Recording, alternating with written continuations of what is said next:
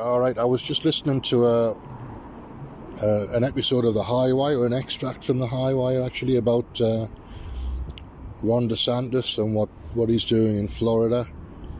And it's an example, really, of what can be done if people put their mind to it, if the people in charge put their mind to it, because he's resisted the lockdown all the way through.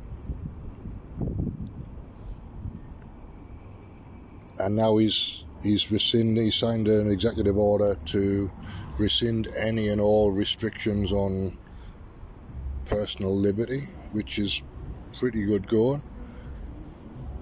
So he's obviously very much a libertarian. I don't know very much about Ron DeSantis, but I like him because he's prepared to stand up, prepared to speak his mind. And that's what we need at the moment, is people who are prepared to stand up. I do my share, I do my little bit.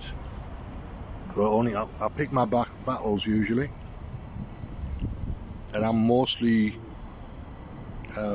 conflict averse. I don't go into conflict wanting a conflict, but occasionally I might do something that creates a conflict, but only if it's absolutely necessary. But just speak in your mind, say what you think is a key thing.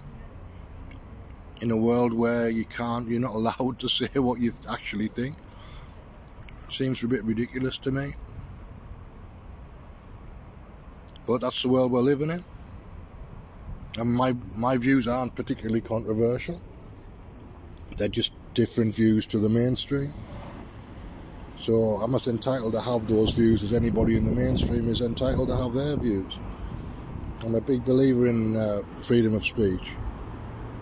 Big believer in freedom of speech. That's a key thing. Absolutely key. Personal liberty in general as well, I'm a big fan of. Let people do what they like. If they want to damage themselves, let them do it. It's their body. Let them do what they want. Obviously there are social pressures and such things that have to be taken into account. But in general, when it's a free choice, let people do what they want to do.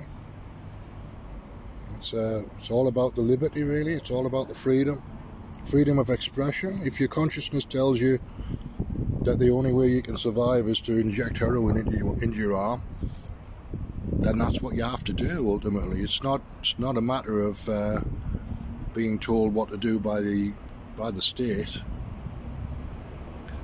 People always will do what perceived as being in their best interest. It may not be in their best interest, but it's their perception that's dictating their behaviour. So if you want to change somebody's behaviour, change their perception of who they are, change their definition of who they are. But until you're going to do that, let them have the choice. Yeah, that's pretty much it. I just wanted to have a little bit of a rant, really.